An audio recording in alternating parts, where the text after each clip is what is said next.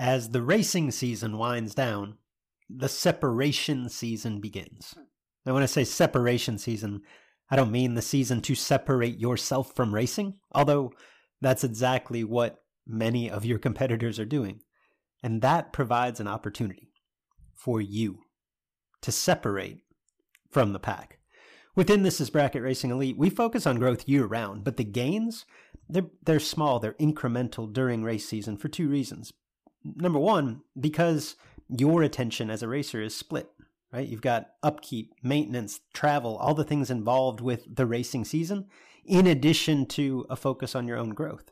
And because other racers are working hard at that time too. It's this time of year, this separation season, where putting in the work can really allow you a leg up on the competition.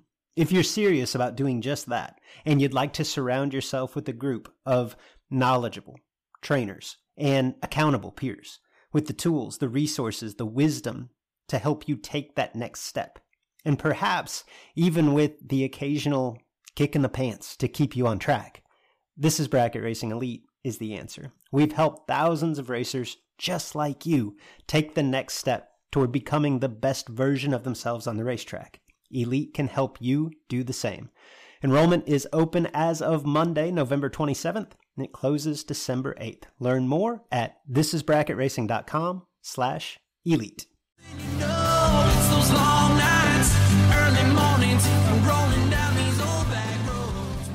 Welcome back, or welcome to the Sportsman Drag Racing Podcast, where we sometimes discuss the strict teaser and the Saturday night hooker. I'm joined as per usual by my co-host, Big Jed Jared Pennington. Big Jed, how are you tonight? Bogak, I am well. Thank you for asking. Got my day kind of got thrown into a bit of a tailspin. My plan was to record tonight's show live from the Great American 500K, Thursday night 40 grander.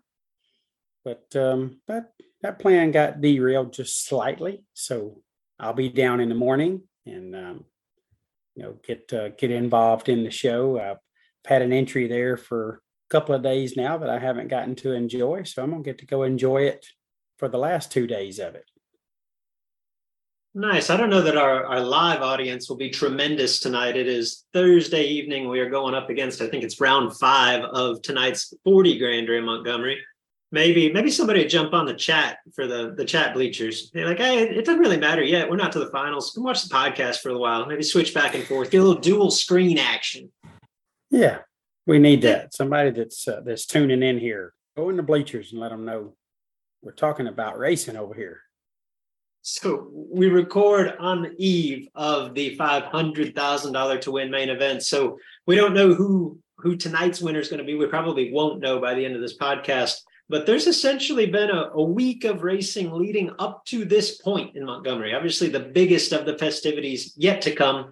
We'll dive into that a little bit later in the show. But what's happened to this point so far, Big Jed? The Mike Smith Memorial saw Timmy Smith earn one of the big checks, and unlike a lot of the things that we're known for, no relation. This one's a relation, and it's pretty special moment down at Montgomery.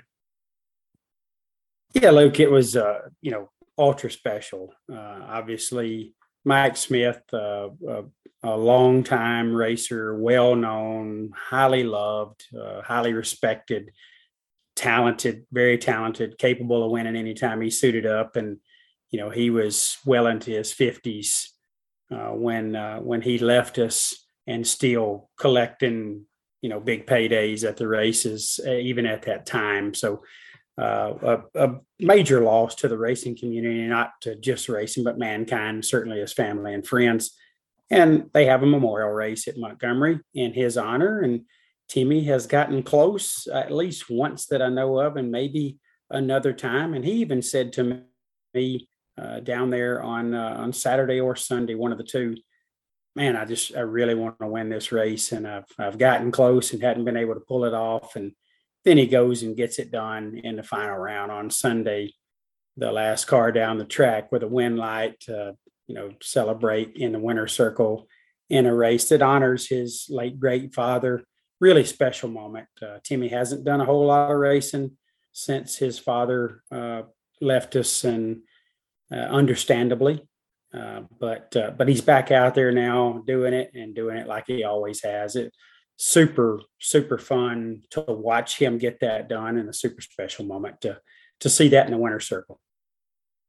No, just reading Timmy's Facebook post in the aftermath, like there was just the emotion was oozing out of it, like as I'm sure anyone can imagine, and those of us that have lost a parent or specifically a father can attest. Like it never goes away, but those first few years, it's really tough sledding, right?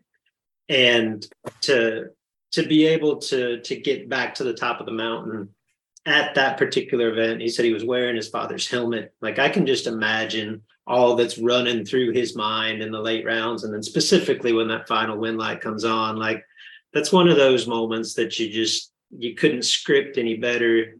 Something that he'll never forget. Pretty cool just to watch from aside. So congrats, Timmy Smith, 100%.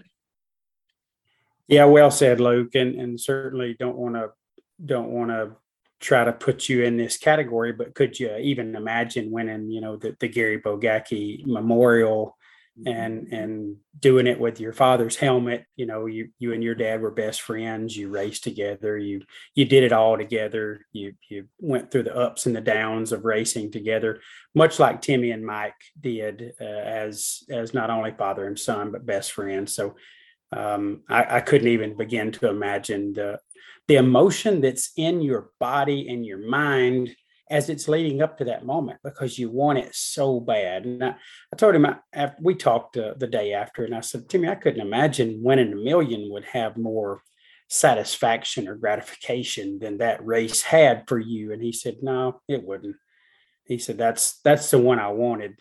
So that emotion is in the body, and those thoughts are in the mind, and you're still able to do it. And he did it at a very high level. He was making some nasty runs, drove extremely well. So just really cool to see how he kept his emotions in check and was able to pull that off, knowing how much it meant to him. The other big winner from the warm-up race, if you will, of the Great American, the prelude to the Great American 500K, the Mike Smith Memorial, was Shane Carr, Big Shed. Shane Carr collects another big check. He nearly did it twice. I think he won one day, was down to 9 the other day. MVP for the weekend. And I think it brings up a viable question at this point, Big Jed, particularly after the last month of racing that Shane has enjoyed. When we zoom out from 2023, is Shane Carr the driver of the year? Look, it'd be hard to argue. I know there are some racers that have had very good seasons. When you total up the number of wins, final round wins, I don't know where Shane ranks, but when the stage has been at its highest, Shane has shown up and shown out. So, not only that, he's even done it some on the bottom bulb side when he was driving a boss man Anthony Thrasher's Chevy Tucson. So Shane has shown a tremendous amount of versatility and certainly talent this year. He would be hard to argue against, and something tells me he's not done. I know there's plenty of racing left. There's the Florida races that are still remaining. So I feel like Shane is going to wrap the year up in style. He's teamed up with Donnie B right now. He's got great equipment. He has got as much talent as anybody at the track, and that typically leads to good results. I joked on Facebook. Carrie, his wife, likes to have fun with the whole number 26 thing, and that's all fun and good. We know that Shane is way further up the line than that, but I joked a little bit with her online because they went to their hotel, and their hotel was number 226 after he won this 30 grander at the Mike Smith race. And of course she posted that, and I joked around. I told her in the winner's circle the other night that he's moved down to 39. She asked, has he moved up? I said, he's moved down to 39. But in reality, he's obviously a legend in our sport. And Luke, I'm not sure he's ever been better than he is right now. As much as he's accomplished in 30 years of winning, 30 plus years of winning, I'm not sure that he's ever been any better than he is today. And that's impressive, very impressive.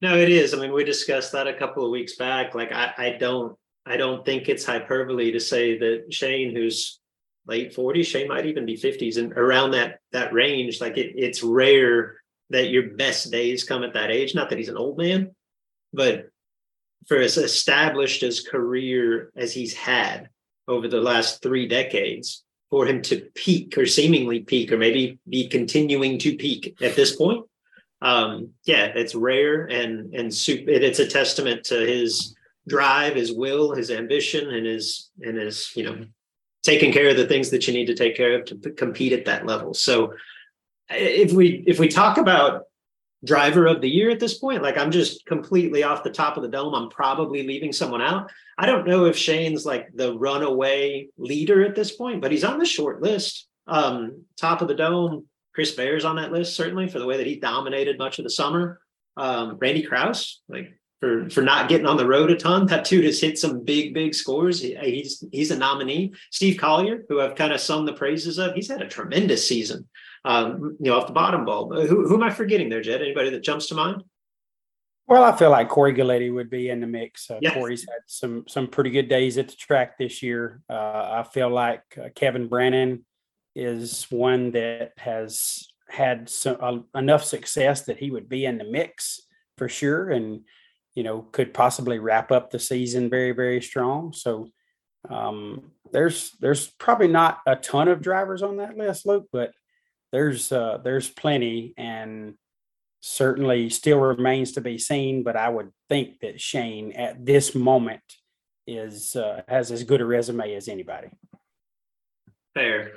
All right, so the calendar turned into this week. The Great American 500K week kicked off Tuesday with a race for a dragster that was won by a familiar name. Kyle Coltrera got the win over Dylan Coggins. I believe both finalists in that instance walked away with new dragster chassis. And then last night, in the opening of a trio of $40,000 to win events, Nick Brenner got that victory over Kurt Harvey. So big win for Brenner. I think Nick actually resides in Southern Louisiana. He's kind of a regular at the King of the Coast events, Gulfport area, things like that. Nick got the win in a beautiful American car over Kurt Harvey. Harvey, Big Jed, not to take anything away from Nick Brenner's accomplishments, the little bit that I watched, Kurt Harvey was putting on an absolute show. I believe he was double entered down to 7 cars, drove that final entry to the final before falling to Nick Brenner.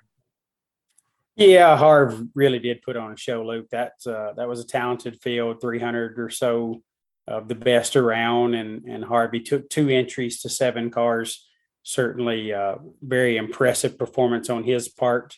Come up a little short there in the semis, and then I'm in on the quarters with 1 entry, and then in the final round with the 2nd entry, and had a great day at the track, except for winning that final run. Nick Brenner getting that done, and he is a King of the Coast regular, so you nailed that. Nick was making some really strong runs and put out some tough competitors last night. Actually, I think beat Dylan Coggins, the aforementioned runner-up in the dragster race. I think he beat him in the semis. So tough road for Nick, and really cool to see him get it done. Saw the winner's circle photos this morning, and looked like he and his friends and family were loving life and having a great time, as they should have looked after a $40,000 win on that stage. So that was cool. And Kyle Cotrera, man, we've run out of things to say about Kyle, but I watched that dragster shootout last night. Very impressive. As always, he's just a solid, steady performer. He doesn't make a lot of mistakes. He's going to make you beat him, and nobody was able to in the dragster race. Dylan Coggins with a runner-up. Kyle took the folk race cars, stage 1 dragster, and Dylan got the American chassis. So both of those come away winners. Nobody lost in that, but Kyle did get the last win light. So good stuff. And those guys are getting down to the nitty gritty now in this Thursday night 40 grander. So looking forward to seeing how that one turns out as well. There's some bad cats hanging around in those late rounds. What are you even talking about? This is a drag race. There's a winner, there's a loser. Of course somebody lost. Yeah, you're right. Somebody didn't get the win light. But when both of them get a brand new dragster from two of the top chassis builders in the world, it's hard to put the L on anybody as a title. Even if the American car was the car that Dylan Coggins wanted, like he lost. He went to bed that night thinking. Luke, I refrain from using the L word anyway. I call them winners and non-winners. They're W's and NW's. I don't like to call anybody losers. I've gotten to the point where losing is so much second nature. I'm so used to it that it just doesn't bother me at all. All right, you want to play a little one word? Love one word. One word. All right, I've got some one words for you. We'll get back to Montgomery. I want to turn the page a little bit to the NHRA competition. We'll circle back at the end of this. We'll make some predictions sure to go wrong on the eve of the $500,000 main event, which you'll be a part of, Big Jed, on several different levels, right? You be letting go of the switch, you'll be talking into the mic, you'll be doing it all. You'll be doing what Jed does. That's correct. Guaranteed to be in the late rounds in one of them, the race car or the tower. Probably not both. Probably not both. One or t'other. All right, one word, Big Jed. Championship battles, NHRA. We'll start with the ones that are over. Over, I said, and it is actually official. It's not just my proclamation, Big Jed. One word on Kyle Rizzoli clinching his first NHRA World Championship. He will be your 2023 Stock Eliminator World Champion. Well, Luke, the one word is very easy, and that's overdue.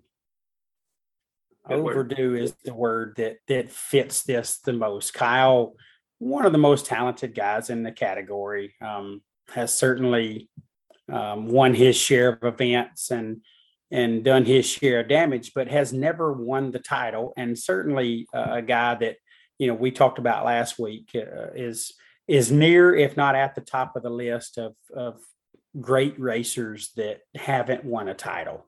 And Kyle gets to pull his name from that list wherever it falls, whether it's atop it or in the middle of it or where, but really cool to see him get that done. Now, I will say I read the show notes when you put that together, and I texted Kyle and congratulated him. Man, it's really cool to see you get this done. You've earned it. You deserve it. Happy for you and all that. And his response was a very genuine, heartfelt thank you. However, he says that Joe Santangelo can win out and tie him. I think it's two nationals and a divisional. That's he all? Says, technically, Joe Santangelo can win all three of those and tie me. So it's not over. So it's not official according to Riz, and I would assume he's keeping a pretty close eye on it. But reality is his total is $699. He's got an opponent that's got to win 3 races from coast to coast, and there's only 3 of them left coast to coast. It's over. No offense to Joe Santangelo, and I'm sure he's going to do his best to prove this wrong, but Riz is going to win the Stock Eliminator national title. It's over. Right? It is over. I mean, I was just going to do some crack research. I assume Joe Santangelo's in Rockingham this weekend, and let's just assume that he'll win it because, he's Joe Santangelo. That's right. I mean, not to say that he couldn't. He's a former world champion. He can enter anytime, but my assumption would be he's not currently entered in Vegas or Pomona. Guess that would change perhaps if you won Rockingham. Let's take a look. I know this is great podcast listening, but I love it. I love the live look in right here. Live look in. No Joe Santangelo currently entered. Like I say, things could change, but my assumption is that Double O Joe has no intention of heading west. It's over. Zero intention, but you let him turn that last win light on in Rockingham, and you're going to see his name pop up on the entry list, I would think. now. Maybe. Who knows? Maybe. But Joe, Maybe. Let's don't jinx Riz. Let's don't put the crown on his head just yet, even though I did. It was an impressive showing to get to this point, Big Jed. Riz made it to the semifinal in Dallas last weekend. Obviously, he would have liked to have won the event. Had he made the final, obviously this would be official at this point and be over. But by making it to the semifinals, he ran his total up to 699 points. No one's ever lost with 700. Someone has lost with 699. It was Jody Lang. Oh, by the way, he did lose to Joe Santangelo. Ooh, yeah, in so last second fashion. The pinnacle, the peak round here was a pivotal second round matchup between Kyle Rizzoli and Tyler Bohannon. And I don't want to make this out into more than it was, because had Tyler Bohannon won, like, he probably had to go on and win the race and then probably go on and win another race to unseat Riz atop the standings. But he's one of a handful of drivers that at least had a mathematical opportunity to do so.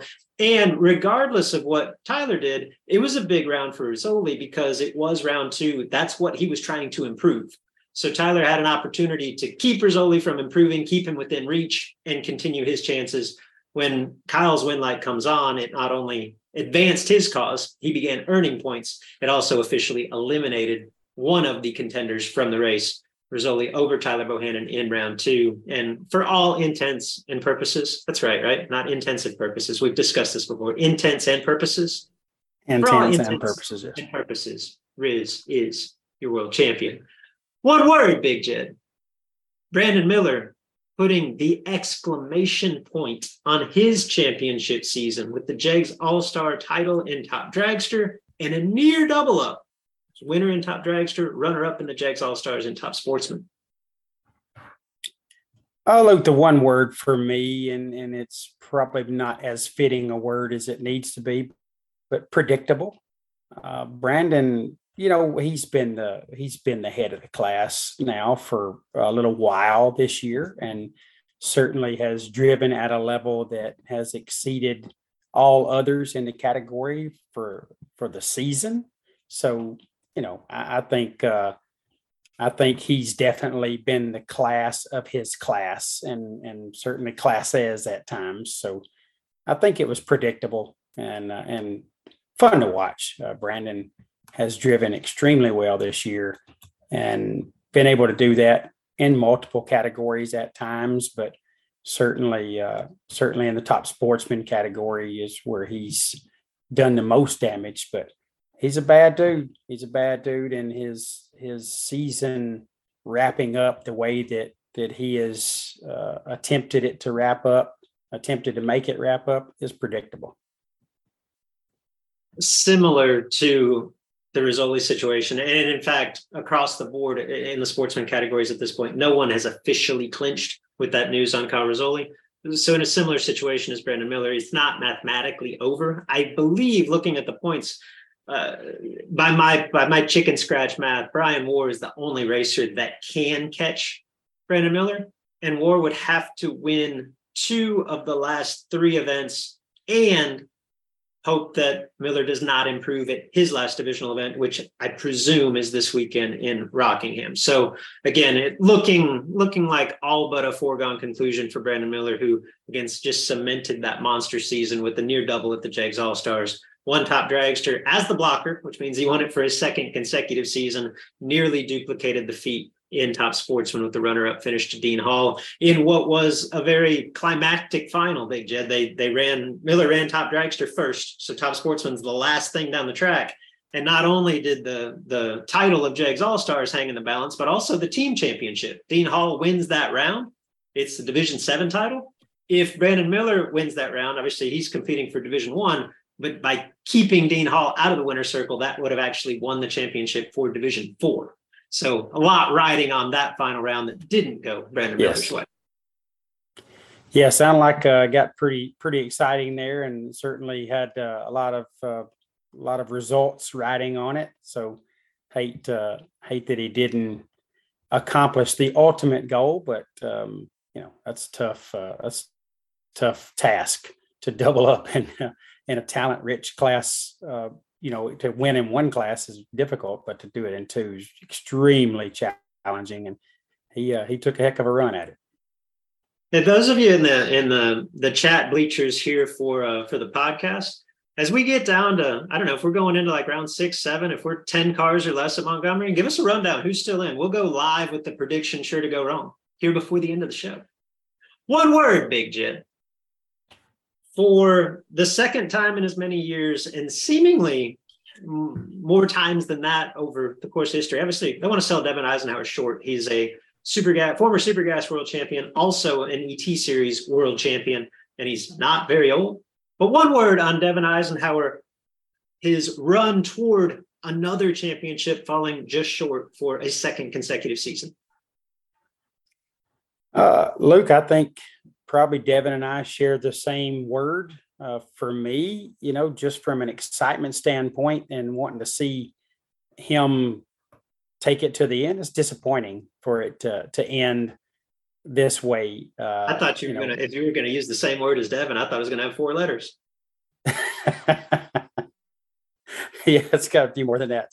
It's disappointing to see him not be able to run this all the way out, as he's taken this battle to the very bitter end before, and certainly this ended short of in a time frame that he wanted it to end, and certainly at the ultimate result that he wanted to get. So I hate to see that happen, but made a heck of a run at it. And when you look out in front of you, who's out there looking basically inevitable to clinch this thing, you can't be upset. I mean, John LaBouche Jr., one of the best to ever do it.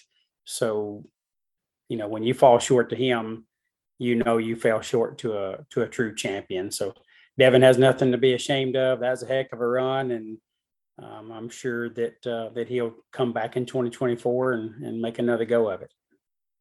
For a second consecutive season, Devin Eisenhower came into his last event of the year with a shot. Now, in both instances, it was a long shot. I think last year he had to make the final at Pomona in order to win the world championship. This year he had to do no less than win at Dallas to overtake John LaBouche Jr., take the lead, and presumably hold on for the title. Obviously, that fell short. As a rough weekend for Devin, falling in round 1. But it's not common to even be in that situation once, much less in back-to-back seasons. And if I know Devin Eisenhower, this is the type of thing that just fuels the fire.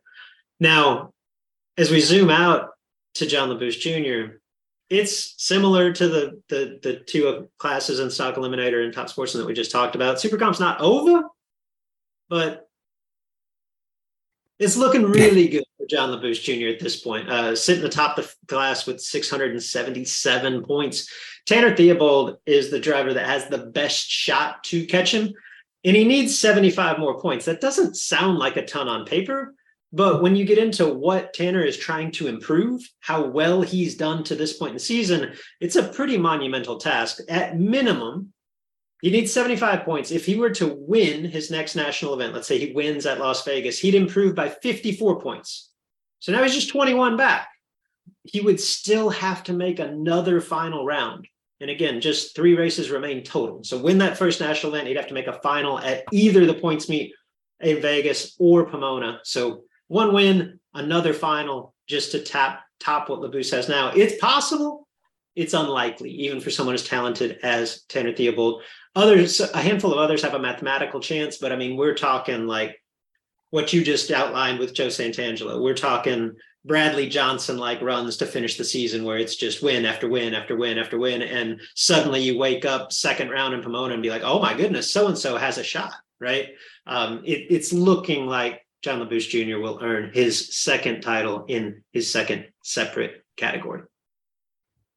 Yeah, it does appear that way. And again, certainly a challenging battle for LaBouche and Eisenhower and any of the other contenders up until, I guess, about the last 2 or 3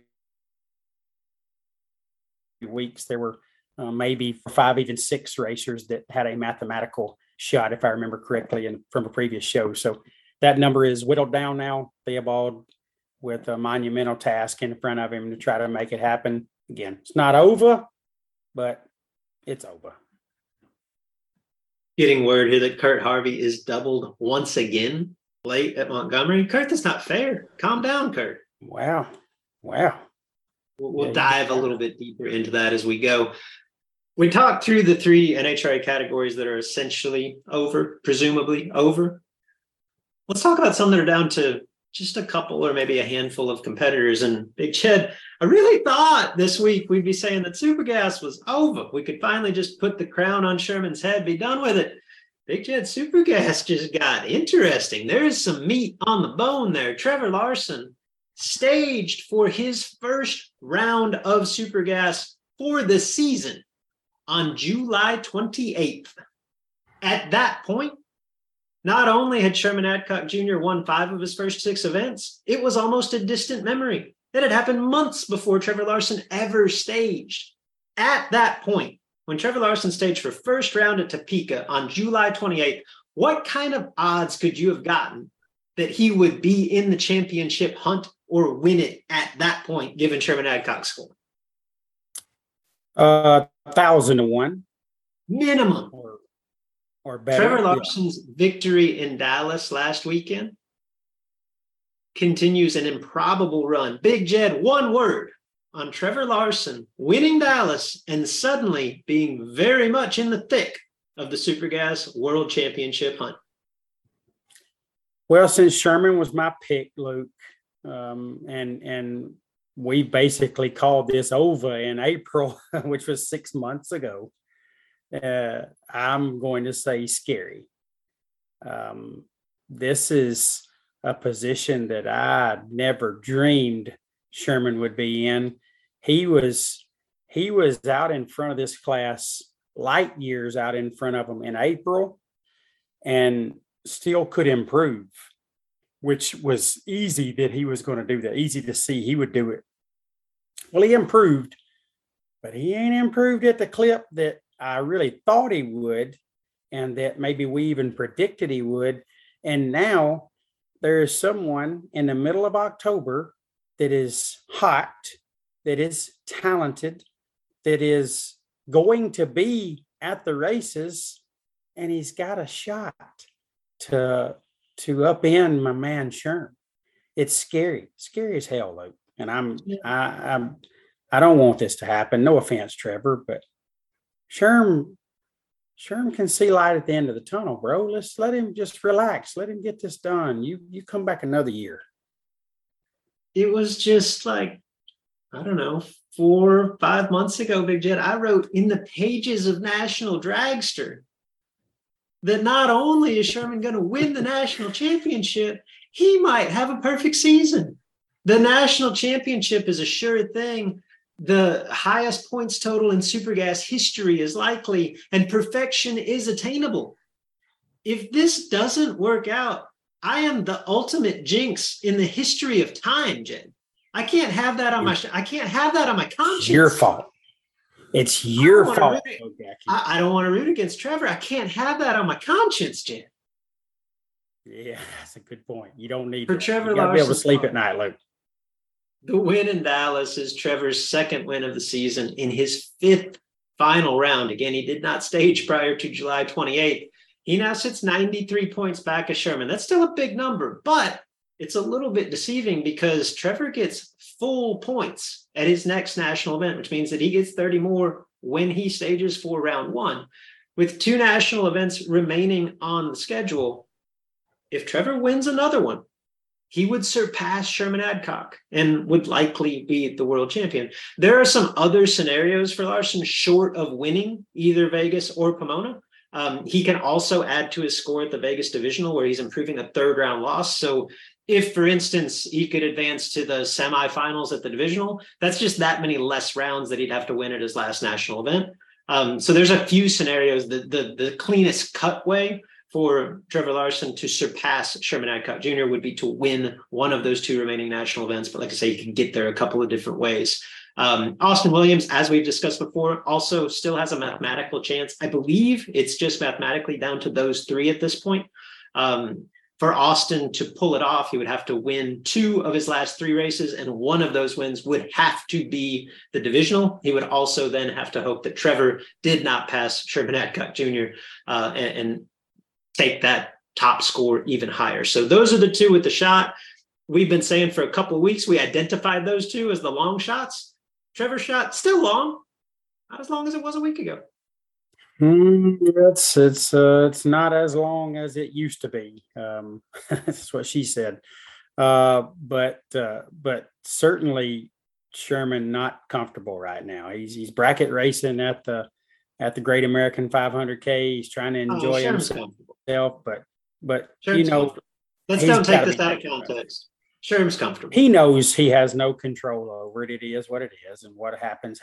But you know, man, he had to been feeling so good just a couple of months ago. Now to be having to watch these results is probably frustrating for him. But where's a good COVID outbreak when you need one, Luke? I mean, we need a West Coast COVID outbreak or something. Freaking just cancel an event or 2.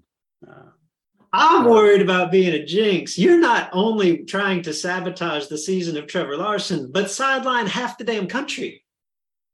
Well, it ain't half. There's not near as many people out there. So it'd be a small percentage. It might be 19% of the country, like in terms of population. Shouldn't be a big deal. We have a new leader atop the top dragster standings, Big Jed. Give me one word on Vince Mussolino taking the national points lead. Awesome.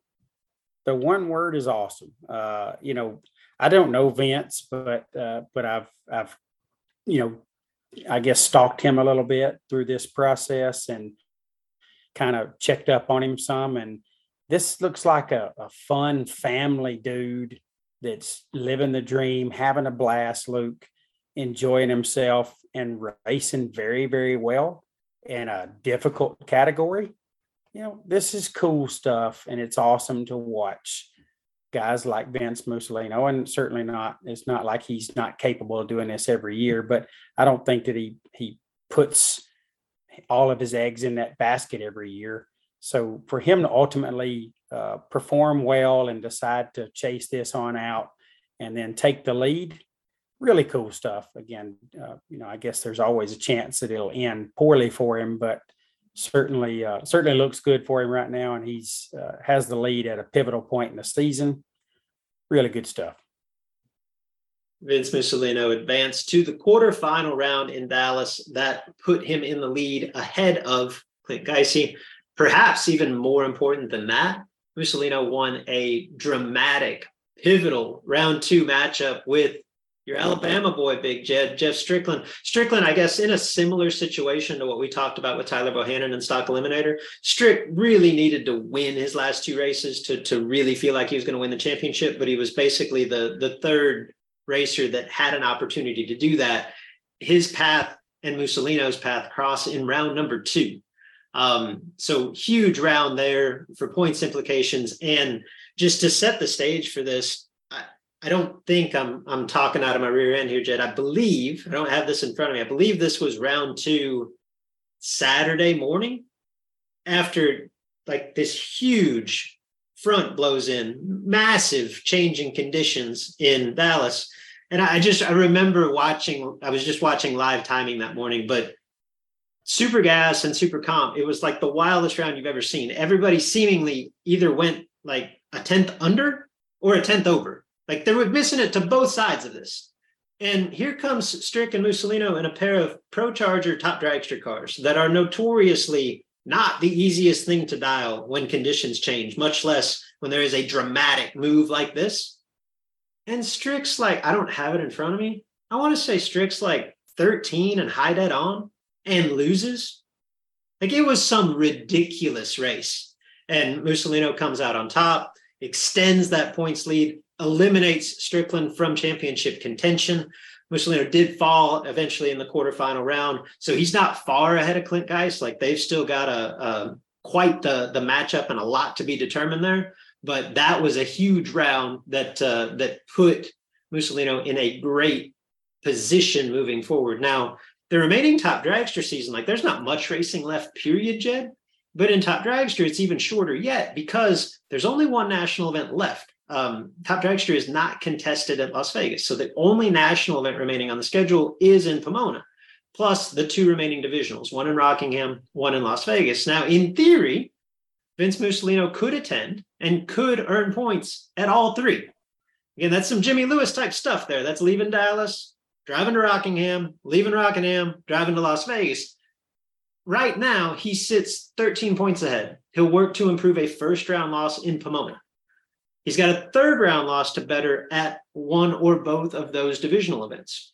Meanwhile, Clint Geisy, he'll run the Vegas divisional, he'll run Pomona. He's improving a second-round loss at both. And again, he's 13 points behind Mussolino right now. So I guess given the slight advantage that he's got now on paper, plus the fact that he's improving at least at a national event, 1 round lower score, I guess it's a slight edge to Vince Mussolino.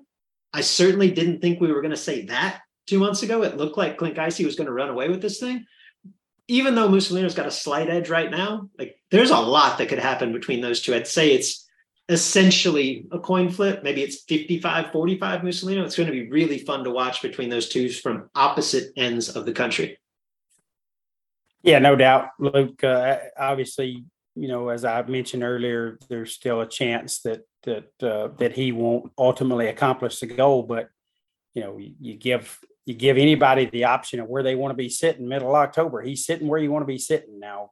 Is he as far in front of the class as he'd like to be? Absolutely not. But certainly driving very well and sitting in a great spot. And give me 55-45 odds. I think obviously most of the time that's going to work out in my favor. So we'll see how it works out for Vince. Pulling for him. Hope it goes well. Although I know Strick was in the mix there, and hate that come up short for him. But he's won this championship before. He knows how it feels, and I'd like to see Vince get this done and let him experience the dream one time. Well, the Competition Eliminator World Championship is not over, Big Jed, according to math. It is, according to one prominent Competition Eliminator driver. One word on Vinny Barone proclaiming, congratulating Bruno Massel Jr. on his Competition Eliminator World Championship a bit prematurely.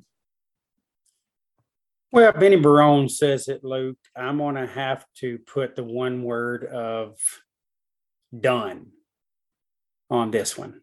If Vinny Barone says he's the winner, then he's going to be the winner, because nobody, I say nobody, not many people know the comp game like one Vinny Barone. So I will take Vinny's word. The Godfather, or one of the Godfather type figures in that category. Certainly a guy that has put a lot of his life's efforts into the comp category. So I'm going to say it's done. All right, let me just provide a little bit of context. I see this pop up in my Facebook feed, Vinny Barone, and it's just very casually, congratulations to Bruno Massel, 2023 Competition Eliminator Champion. And I'm like, damn, Bruno clinched. I thought there was more people with a shot. That's cool. Congratulations to Bruno. I didn't think anything of it. Went to bed. Got up the next morning and thought, Jim Greeneck's still in Dallas. Like, it can't be over, can it? So I start doing the math. And I'm like, no, it ain't over. Then I start reading the comments. And it's 80 comments down. People congratulating Bruno. 80 comments down. Somebody's like, hey, it ain't over yet.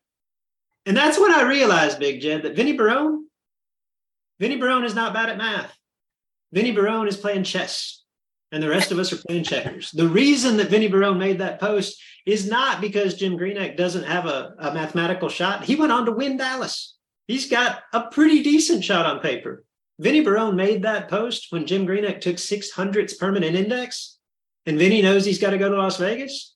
And Vinny says, you can't overcome that. Chess, not checkers, Big Jed. According to Vinny, Bruno is the champ. Now, on paper, Bruno still leads, and he still controls his own destiny. He's got one race left. He's improving a third-round loss on the division side. Presumably, he will try to improve that in Las Vegas. Jim Greeneck did win at Dallas. He's within 24 points of Bruno right now. Greena can earn points at both remaining Lucas Oil Series events. Again, there's just 2 left on the schedule, Rockingham and Las Vegas. Win either one of those, and he's the leader right now. But again, Bruno can still improve his score. If Jim Greena at Big Jed would go to Rockingham and Vegas and win them both, it's officially over. Bruno can't even catch him at that point. So Vinny, he's no dummy. He's playing chess. We're playing checkers. But it's also a race or two where anything could happen. And I'm not so sure this one's over. Well, Luke, obviously it isn't over mathematically, but Vinny obviously has insight to what that 600th penalty means. Now, for people that don't understand the comp game, I won't even begin to try to explain this to you, but you can go look at some comp qualifying from previous events and see what 600ths difference in your under means on the qualifying sheet. So it gives you a little insight into how much power it takes to overcome that. And you do need some power. You obviously got to lead the starting line on time, but you need some power and you need to run in that range, Luke, that 0.6 under range. Now, I'm not saying Jim Greenheck doesn't have plenty of more power to do it, but once you've damaged your penalty 600s and you continue to beat that up, you're going to damage yourself, your category for others. You're going to do damage that people don't look favorably upon. So Jim Greenheck has a monumental challenge in front of him to overcome 600 CIC and then certainly still make the power in Vegas at elevation to overcome that and get it done. So I like Bruno's chances right now. Without question. The one category that is still wide open at this point. Nothing has changed since last week, Big Jed.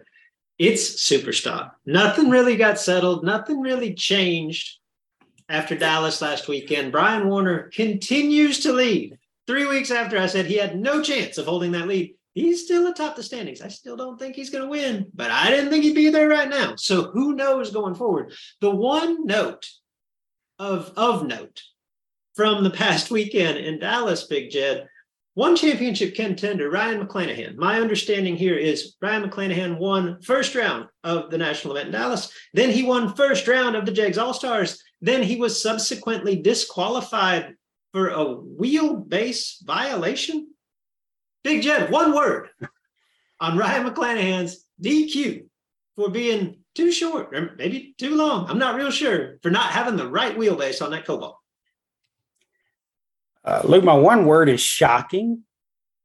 And I don't know if that's because McClanahan had the infraction or if it's because McClanahan was DQ'd for the infraction. Because quite frankly, I've raced a little super stock. I've raced a little stock. Never, ever have I had anyone check my wheelbase in tech or in an inspection after a wind light or whatever. So really didn't even realize they did that. And my source that discussed this with me earlier this week told me that he don't remember being checked for wheelbase before. And he felt like the NHRA actually just needed something to check that they thought would be a slam dunk and be easy because they really didn't want to have to DQ anyone. And lo and behold, they found an infraction that they couldn't overlook. I don't know if the wheelbase was long. I don't know if it was short. I have no idea. But it was deemed outside of the parameters that they allow. And they eliminated him. And I understand that Ryan was not a happy camper, as I would expect anyone would be after that. And, just another word you put on it's a shame, but it is a shocking DQ. I never, you got a shocking DQ one time in Stock Eliminator that I never would have dreamed they couldn't figure out how to get past. This is as shocking or worse. This actually happened after a wind light. Yeah, I fully realize that I'm walking down a slippery slope here, and this may not. I don't have my finger on the pulse of this at all. This may not be a popular opinion in the stock and super stock categories, because I realize there is always a place for rules and enforcement, and specifically in those categories, right? Like there is a code to live by to maintain the integrity of those classes, right? And all of the intricacies that go along with that. And if we're gonna abide by all of those rules, like that's part of running those classes. If that's the argument, I get it. My counter argument would be, why are we checking this in October? Not to say that anyone was targeted, right? I don't think this was some plot to derail Ryan McClanahan's championship season.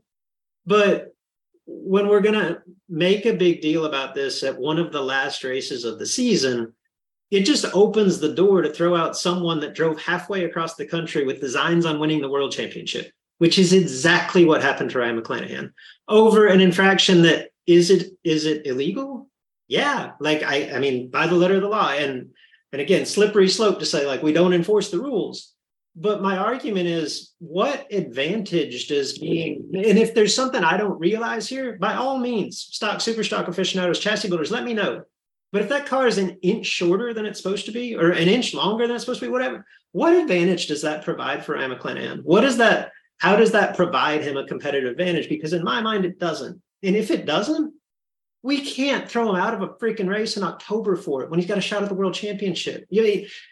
It's one thing if you want to make an example of someone in March, or you want to check all of this in qualifying and say, hey, you can't race like that. You got to get it fixed before first round. I don't know how you fix that. Like, I don't even know if that's fixable, but give him a chance, give him a day, right? To just say, you're out. Again, maybe I'm biased having been through somewhat of a similar experience, but that's not the way that I'd want to be treated. That's not the way that I would want to do it if I was in charge. Easy for me to say, like I say, slippery slope, I know, but that just doesn't sit right with me. It seems bizarre. You muted, Jit. I'm sure I would weighing agree that it does. It does seem bizarre, and I get that, but I could also see where a shortened or elongated wheelbase could create a competitive advantage. You know, if you had a car that wasn't working very well and you either needed to stretch it a little or shorten it a little, that could change the way the car works and the temperament of it off the starting line and those things. Certainly not accusing Ryan McClanahan of doing that intentionally. You know, he might be a guy like me. I mean, if I took it to my builder and said, hey, here's the rules, and, you know, I get it back and this thing's working like gangbusters, then I'm going to take it and race it and everything's good. And then you tell me what my wheelbase is out of parameters, then I wouldn't have known that myself. So Ryan could be in that boat, but I can see where it could create a competitive advantage in a category where, you know, getting off the starting line consistently, which is all categories for all intents and purposes. But in a category like that, where, you know, you could have heads up races and those type things, a changed wheelbase could be certainly a competitive advantage. So I'm not necessarily condoning the DQ because I'm not sure why that matters a whole lot, but I guess I could somewhat understand NHRA's position on it, that it was out enough that they felt like there was a competitive advantage there, and they had to apply the DQ. Now, why it's being done in October, I agree with that question, or certainly on your side there. And again, my source felt like all they did was go pick a couple of things out of the rule book that they knew nobody was going to be in violation of, and this thing's going to be a slam dunk. And we get our all-stars without any drama and all those things. And oops, we found something that we couldn't overlook. So I think they were intending for this to be a home run, and it got foul tipped. No, and to be clear, that's a reasonable argument. I disagree that it's grounds for disqualification, but it's a reasonable argument. Staying on the Jegs All-Stars, Big Jed, give me one word on Rusty Cook's 4th victory in the Super Gas Jegs All-Stars and 3rd in a row. Luke, historic.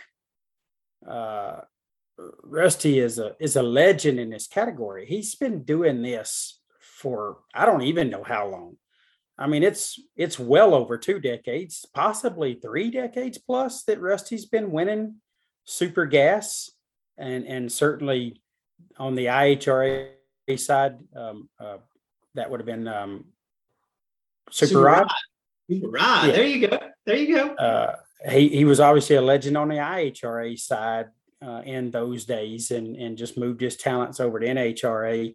So historic. I mean, for a guy that's been doing it as long as he has, to come out and get this done, his 4th overall and his 3rd consecutive, and laying down solid runs.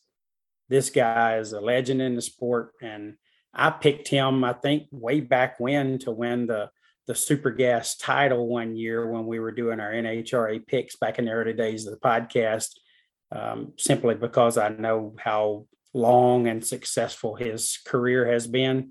And here we are many years later talking about an astonishing feat of 3 in a row and 4 overall in the All-Stars event. Really cool stuff. So I call this historic.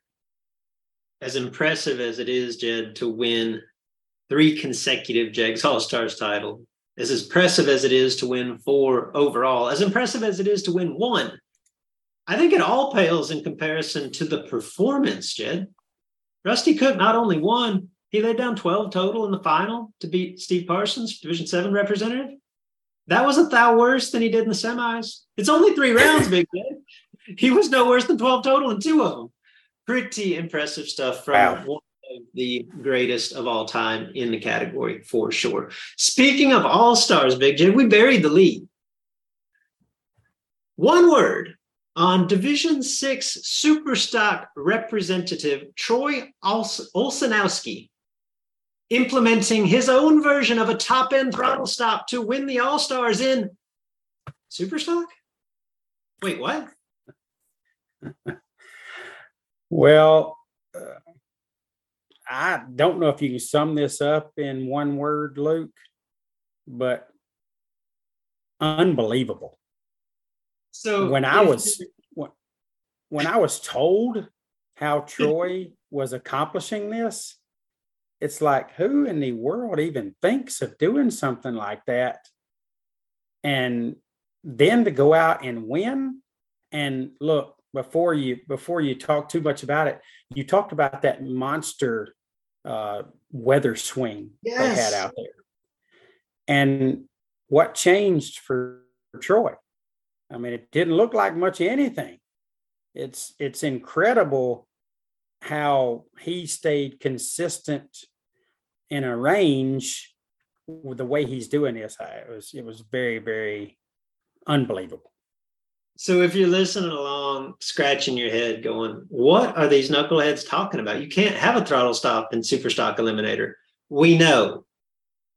Troy Olsenowski is the driver of a big vehicle. I think it's a Chevelle station wagon. It's a big vehicle.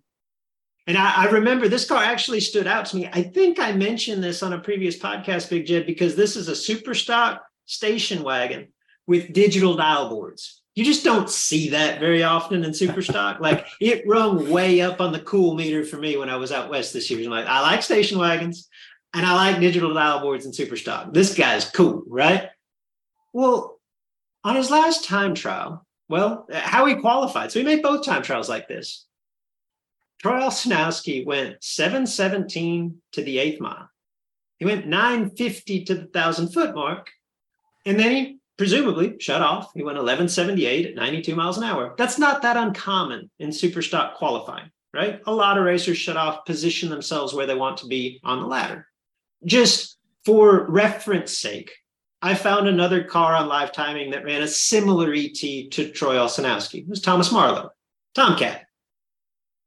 In qualifying, Tomcat ran 7:13 to the 8th, 400s quicker, 9:36 to 1,000 foot, 1,400s quicker, 11:25 at 119.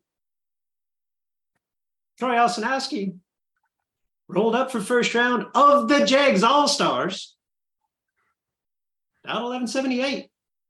That's what he went at 92 miles an hour on his time run. And guess what? From first round through the final round, that dial-in moved from 11:78 to 11:79. And he never missed that target by more than 16 thousandths of a second. And he never exceeded a speed of 91 miles an hour. My man had the old 30-mile-an-hour spot drop working, Big Jed, to the tune of a JEGS All-Stars victory. Truly incredible, Luke. This is a strategy that you might see a guy use with a throttle stop. Obviously, we've seen this used with a throttle stop, but to kill it on the top end instead of the bottom end, to try to change the view from your opponent's windshield and, how fast the closure rate is. So they can't employ a lot of strategy in their dial and wheel you through and those type things. Totally understandable. In a category like this is built on power and trying to make sure that you run under the index. So you typically are stretching it on out a little bit. So I don't know what the index is in Troy's category, but obviously you have to dial under at least the index. He was still like 50 something under, shutting off 1,000 foot. Yeah. So he obviously found a point there where he could make this happen relatively easily.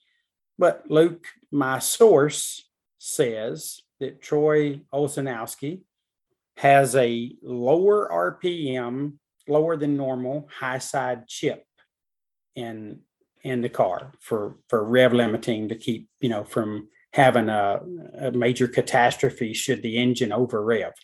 Well, he put a lower chip in it. And my understanding is just as soon as it bangs that high side chip, Troy gives up and coasts through.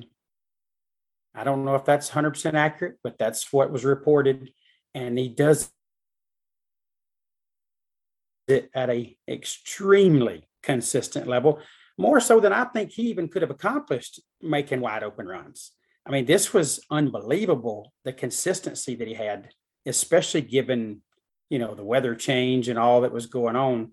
Typically the slower cars, if you're going to see a tenth on your average super stocker or any powerful vehicle like that, you're going to see 2/10 on a car that runs in the 11s, maybe 1/10.5 at the worst. And Troy didn't see any of that. I don't know if he changes the chip when the weather gets better or what, but amazing. If that is 100% accurate, I'm not sure it's completely legal. Like that would be a gray area. Like you're not supposed to have a down track stutter. But regardless, I wouldn't think it would be an advantage. That's not the way that I would approach things. And yet, obviously, my man knows something we don't, Big Jed. To your point, he moved the dial in 100 in eliminations, never missed it more than 16 thousandths of a second, and did so. I just talked about that weather swing. They ran first round of the All-Stars Friday, semis and finals Saturday. Like other opponents moved their dial in a 10th for Olszanowski. I'm going 11:78 at 92, big dog. I don't understand exactly what he did, and I'm not going to accuse him of anything nefarious at all. I just think it's damn impressive for anybody to think that far outside the box and pull it off. Pretty freaking cool. And he's in the biggest, heaviest car in the class with a digital dial board. The cool meter is freaking way up there. Way up there. Yeah, it's hitting the peg for sure. That is super cool. And to even think of it, very cool. To try it, super cool. To take it to the damn All-Stars, Luke, is simply amazing. and shout out to Troy Olsenowski for the strategy and then being willing to go do it on a ultimately what is the best in the class, all assembled at one spot from each division, and then to pull it off and win. You just can't. Yeah, I got to stop putting one words on it because I can't even get close to describing it. All right. Well, I've just got one more word for you, Big Jed. One word to sum up our JEGS All-Stars prediction. Predictions. Luke, I'm going to say pitiful. Predictably pitiful. It's not like we had 7 divisions, so you got a 1-in-7. This ain't like picking the winner of the race. You got a 1-in-7 chance, so your odds are decent, way better than normal, way better than picking one of these freaking freaking huge bracket races, big butt bracket races. Got a 1-in-7, picking the right division. Then of course you have a 1-in-7 or 1-in-8 of picking the right winner in a category. And for us not to get more than we did, I mean, we are the voice of sportsman drag racing. We are the most knowledgeable 2 sportsman drag racing podcasters on earth. Maybe the only 2, but we should have been better than this. It's pitiful. I didn't even think we did that bad. Man, okay. Well, I take it all back. I thought we did. I thought we should have picked more winners. I've jinxed Sherman Adcock Jr. and I'm pitiful. We both picked badly on our team predictions. Jed picked Division 2. I picked Division 5. D7, as we touched on earlier, they won in dramatic fashion over Division 4. So neither of our divisions got close. Our picks didn't win it. They did do better than Division 1, which I always just kind of chuckle about. To be fair, Division 1 did win it last year. I just get sick of the narrative from the Northeasterners is like they're the best racers ever put on a helmet, right? It's tough everywhere, right? It's tough everywhere. Division 1, last place. But again, I digress. Luke, I hate to backtrack on the podcast because I know we're moving forward. We're forward movers. And Steve Logan, by the way, a while ago, Steve Logan said the CIC, the 600 CIC penalty was a like a smack in the balls, I think is what he said. I like that. It's just basically you don't overcome that. But Kunkel James, a friend of the podcast, obviously a guy who's done it, done extraordinary things in super categories. James Kunkel said he doesn't change the chip. The weather changes the location on the track that it slows at. So yeah, no, I can follow that theory if that's in fact what he's doing. Like that makes sense. Yeah. I would have thought if you're making another 1/10 and a half for power, you would have just changed the chip a certain number to lower it some more. But Uncle James cleared that up for me. So thank you, Steve. Thank you, Uncle James. Was it a kick? Anyway, you said a slap to the balls. It was one of those. It was a direct shot to the balls, which doesn't matter what it's with. I mean, that's painful. Fair. You called it on Brandon Miller. You said he was going to win Top Dragster. He won Top Dragster. I called it on Chase Williams. I said he's going to win Comp Eliminator. He won Comp Eliminator. By the way, big weekend for Chase Williams. He won the All-Stars. He advanced deep in the national event. He won the $100,000 Roof Tech bonus. Nobody's had a better year in competition eliminator than Chase Williams. I don't care what Bruno Massel Jr. says. And we got close on some others. We had some near misses, Big Jed. We both picked the original Tex-Mex to win the Stock Eliminator All-Stars. My man made it to the final. He laid down 28 total in the final, off the foot, on the long track. Got over 10 change from one Joe Sorensen. So we missed on Tex-Mex a little bit. I picked Tyler Wodarczyk to win Superstock. He didn't, but you know what he did? He won the national event. He won the damn race. I picked Kurt Frederick to win Top Sportsman. He didn't do it, but you know what he did? He won the damn race the next day. So, we did all right. I had a right result, wrong class situation, Jed. Well, Luke, with all due respect, the one word that I was applying to the topic that I was applying the one word to was our all-star predictions. Mm-hmm. And I mean, although you were right, driver wrong class, it was a wrong class. And collectively, not you individually, collectively as a team, we were pitiful. Pitiful. Should have seen it coming. Should have picked Troy Olszewski, dialed 1178. Yeah, who didn't see that one coming? Oh, Steve says it was a whack across the ball. A whack across. It's so much better verbiage. Yeah, it sounds painful, really painful. All right, let's circle back.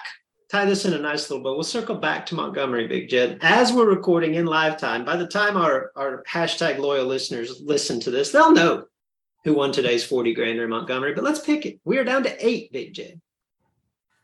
Courtesy of Paige Hamlin, we've got the info. Troy Williams Jr., Brian Bennett, a couple of former IHRA world champions right there in the top 2. T-Rock, Brian Bennett, AJ Ash, Slate Cummings, another former IHRA world champion. Sugar Shane, another former IHRA world champion. Do you sense a trend here? Caroline McCarty. IHRA hasn't crowned a world champion since Caroline McCarty started racing, so she doesn't fit that well. Brian Whitworth, Kurt Harvey, who was doubled last round, just dropped 1 entry, still has 1 left at 8. Give me a winner. Troy Williams Jr., Brian Bennett, AJ Ash, Slate Cummings, Sugar Shane, Caroline McCarty, Brian Whitworth, Kurt Harvey. Yeah, this one's tough. That's a talented group right there, and certainly don't see a name on the list that I don't think can win. They all are certainly subject to win, and they're all still remaining in the race, which helps your winning chances. I want to pick Sugar because I don't want Kerry to bust my ass, but I'm not going to do that. That's an easy pick. Pick Sugar Shane to win. I am going to go with AJ Ash. I don't know which car AJ's remaining in, if he's in the Grand Slam or if he's in Richard Duke's Chevy twice. He's driving both of those, but either way, they say Paige says he's in his car. I like AJ's chances. I like the 6-0 car getting after him. AJ Ash for the win. Believe it or not, Jed, you stole my thunder. I was going to go with Alvin on this. What? One. I was going to go with Alvin.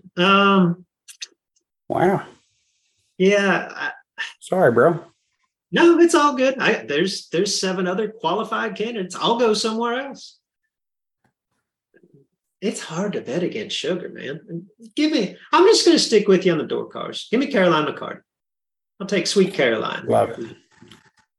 Love it. 6-0 wheel stander. I got a 6-0 stays on the ground. One of us surely get this done, Luke. Oh, I mean, one of you could win tonight. Yeah. Yeah, that's true. That's true. All right. The field was capped. I actually don't think it's completely full, but we know there's going to be close to 385 entries. So there's no fun doing our typical predict the number of entries, right? That's pretty predictable at this point. Give me a winner of tomorrow's $500,000 main event. Give me an MVP for the week. I don't even know if they award an MVP, but give me the name that we will be talking the most about on next week's show, shy of winning the $500,000. Luke, I am going to pick for the 500K win. I'm going to pick, I want to pick a door car real bad. So I am going to go with Kevin Pruitt. I like Kevin Pruitt in the door car. Montgomery's home. He's won track championships there when he was Alabama guy. So I'm going Kevin Pruitt. So last night, my oldest Gary, he turns on the race. My youngest Jack is in the bathtub and I'm washing Jack up. And they're excited because Gary says, Rocky's still in. Rocky's still in. We're big Rocky Van Note fans in this house, if you haven't caught on to that, right? So Jack's wanting to get out of the bathtub. He's fired up. Rocky, right? But we're still in the bathtub. We're just getting cleaned up. And Gary says, he's racing another wagon. I said, what color is it? Can't see the TV. It's a blue station wagon. I said, oh, that's Kevin Pruitt. And in Montgomery, that is bad news. And sure enough, that was the end of Rocky's night. So that's a good pick. Kevin Pruitt anywhere, but specifically back at the old stomping grounds. I like that pick. We'll get to MVP in a second. My pick's probably not there, but I called it a week ago. Big Chet, I'm not backing up. Maybe if he's not there and he hears this, he'll pack up. You can get there from Kentucky to Montgomery overnight. Josh Baker, if you're there, go win. If you're not, get to Montgomery, son. This is you. Yeah, it's your race, bro. If he knew he was going to win, he'd certainly be there. I've been calling it for a week. Somebody sent in the memo.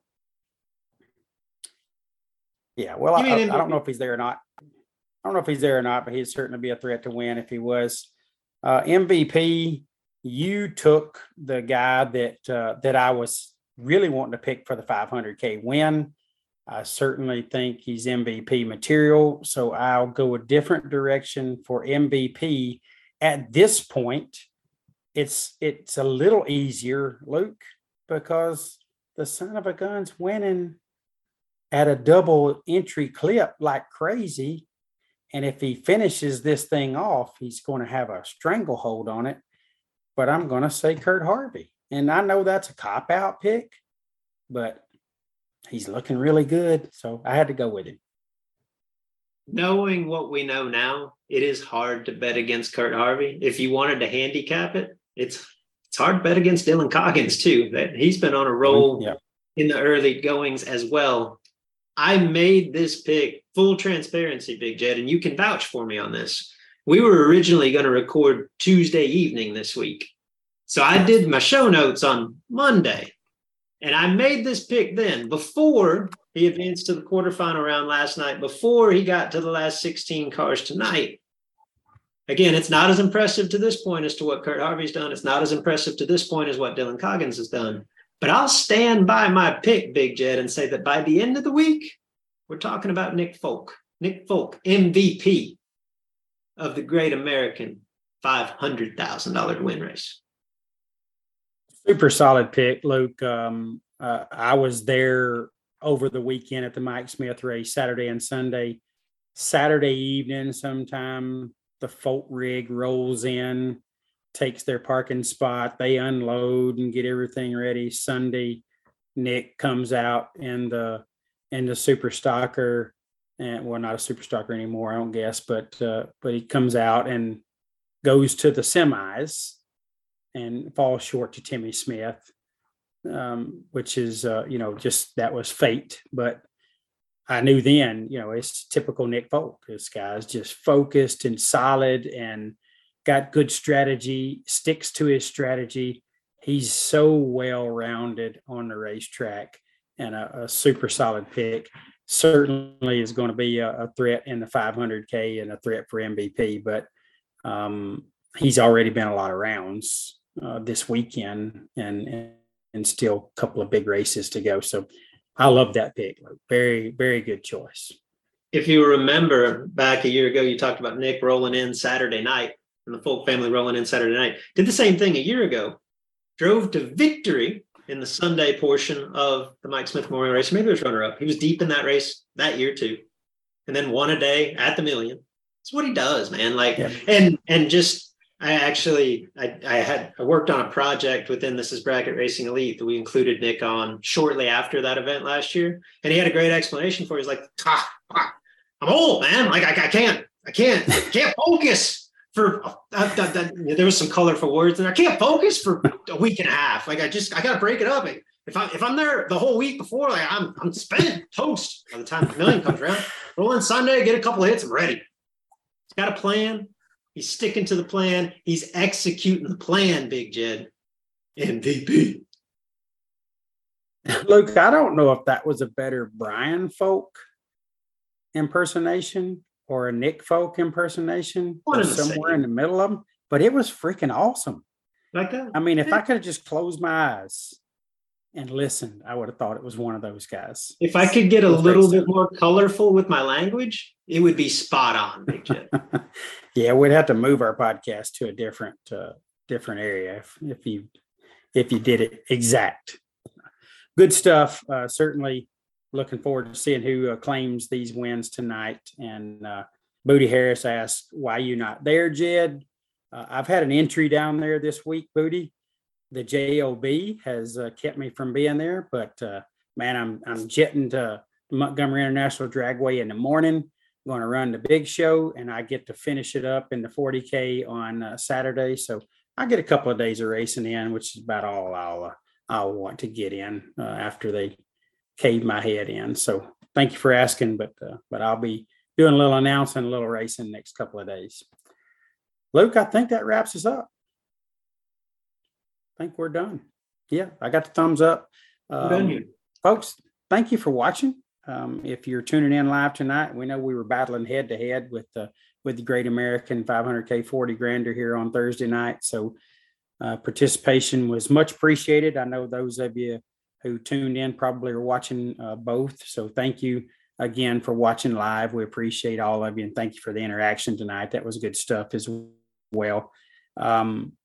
And if you're just listening on Friday, which is tomorrow now, this is a Thursday. So if you're just listening on Friday, we appreciate that. If you somehow didn't have enough to do and you did both, God bless you, as you really need to get a hold of your life.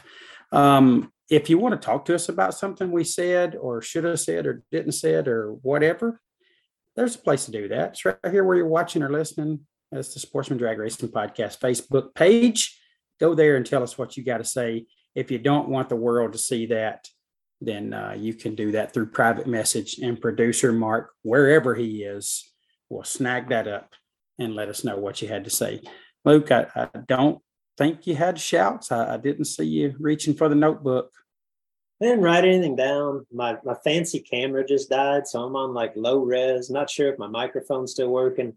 I'm telling you, man, it's like I got a 75-minute window. At that point, I turned into a pumpkin. It's toast. I got nothing.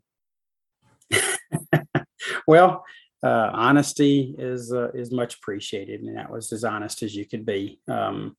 So, guys, Luke and I are both active on the X, formerly known as Twitter, or maybe still known as Twitter. He is at Luke Bogacki, Bogacki. I am at JP11X. Look at us, tweet us, add us, tag us, whatever you do there. We'd love to hear from you. Thank you for watching. Thank you for listening. We've got a great show coming up again next week, and we can't wait to talk to you real soon about more Sportsman Drag Racing. Early mornings, I'm rolling down these old back roads, working all week. Enrollment in This Is Bracket Racing Elite is now open. You've heard me discuss, or at least reference, This Is Bracket Racing Elite. It is the premier offering of our website, thisisbracketracing.com. Elite is a membership community designed specifically to help you get from where you are today as a racer to who you want to be as a racer. Led by knowledgeable professionals. Justin Lamb and myself are longtime instructors, and we bring in a host of guests, racers that you know, racers that you respect. Led by knowledgeable instructors and surrounded by supportive peers that are ultimately striving for the same goal in their own unique way. The truth is, at each event, there are 100+ entries. There's one winner. At the end of each season, there's one champion. That feeling, not so much the money, not so much the trophy, that feeling of achievement, that sense of accomplishment, that tip of the cap from your peers, that's why we do this. You can dream of that feeling all you want, or you can take action. Take steps toward becoming that racer. If you're ready to take the first step, This Is Bracket Racing Elite is for you. Enrollment is open now for a limited time. Learn more at thisisbracketracing.com/elite before we close the doors again on December the 8th.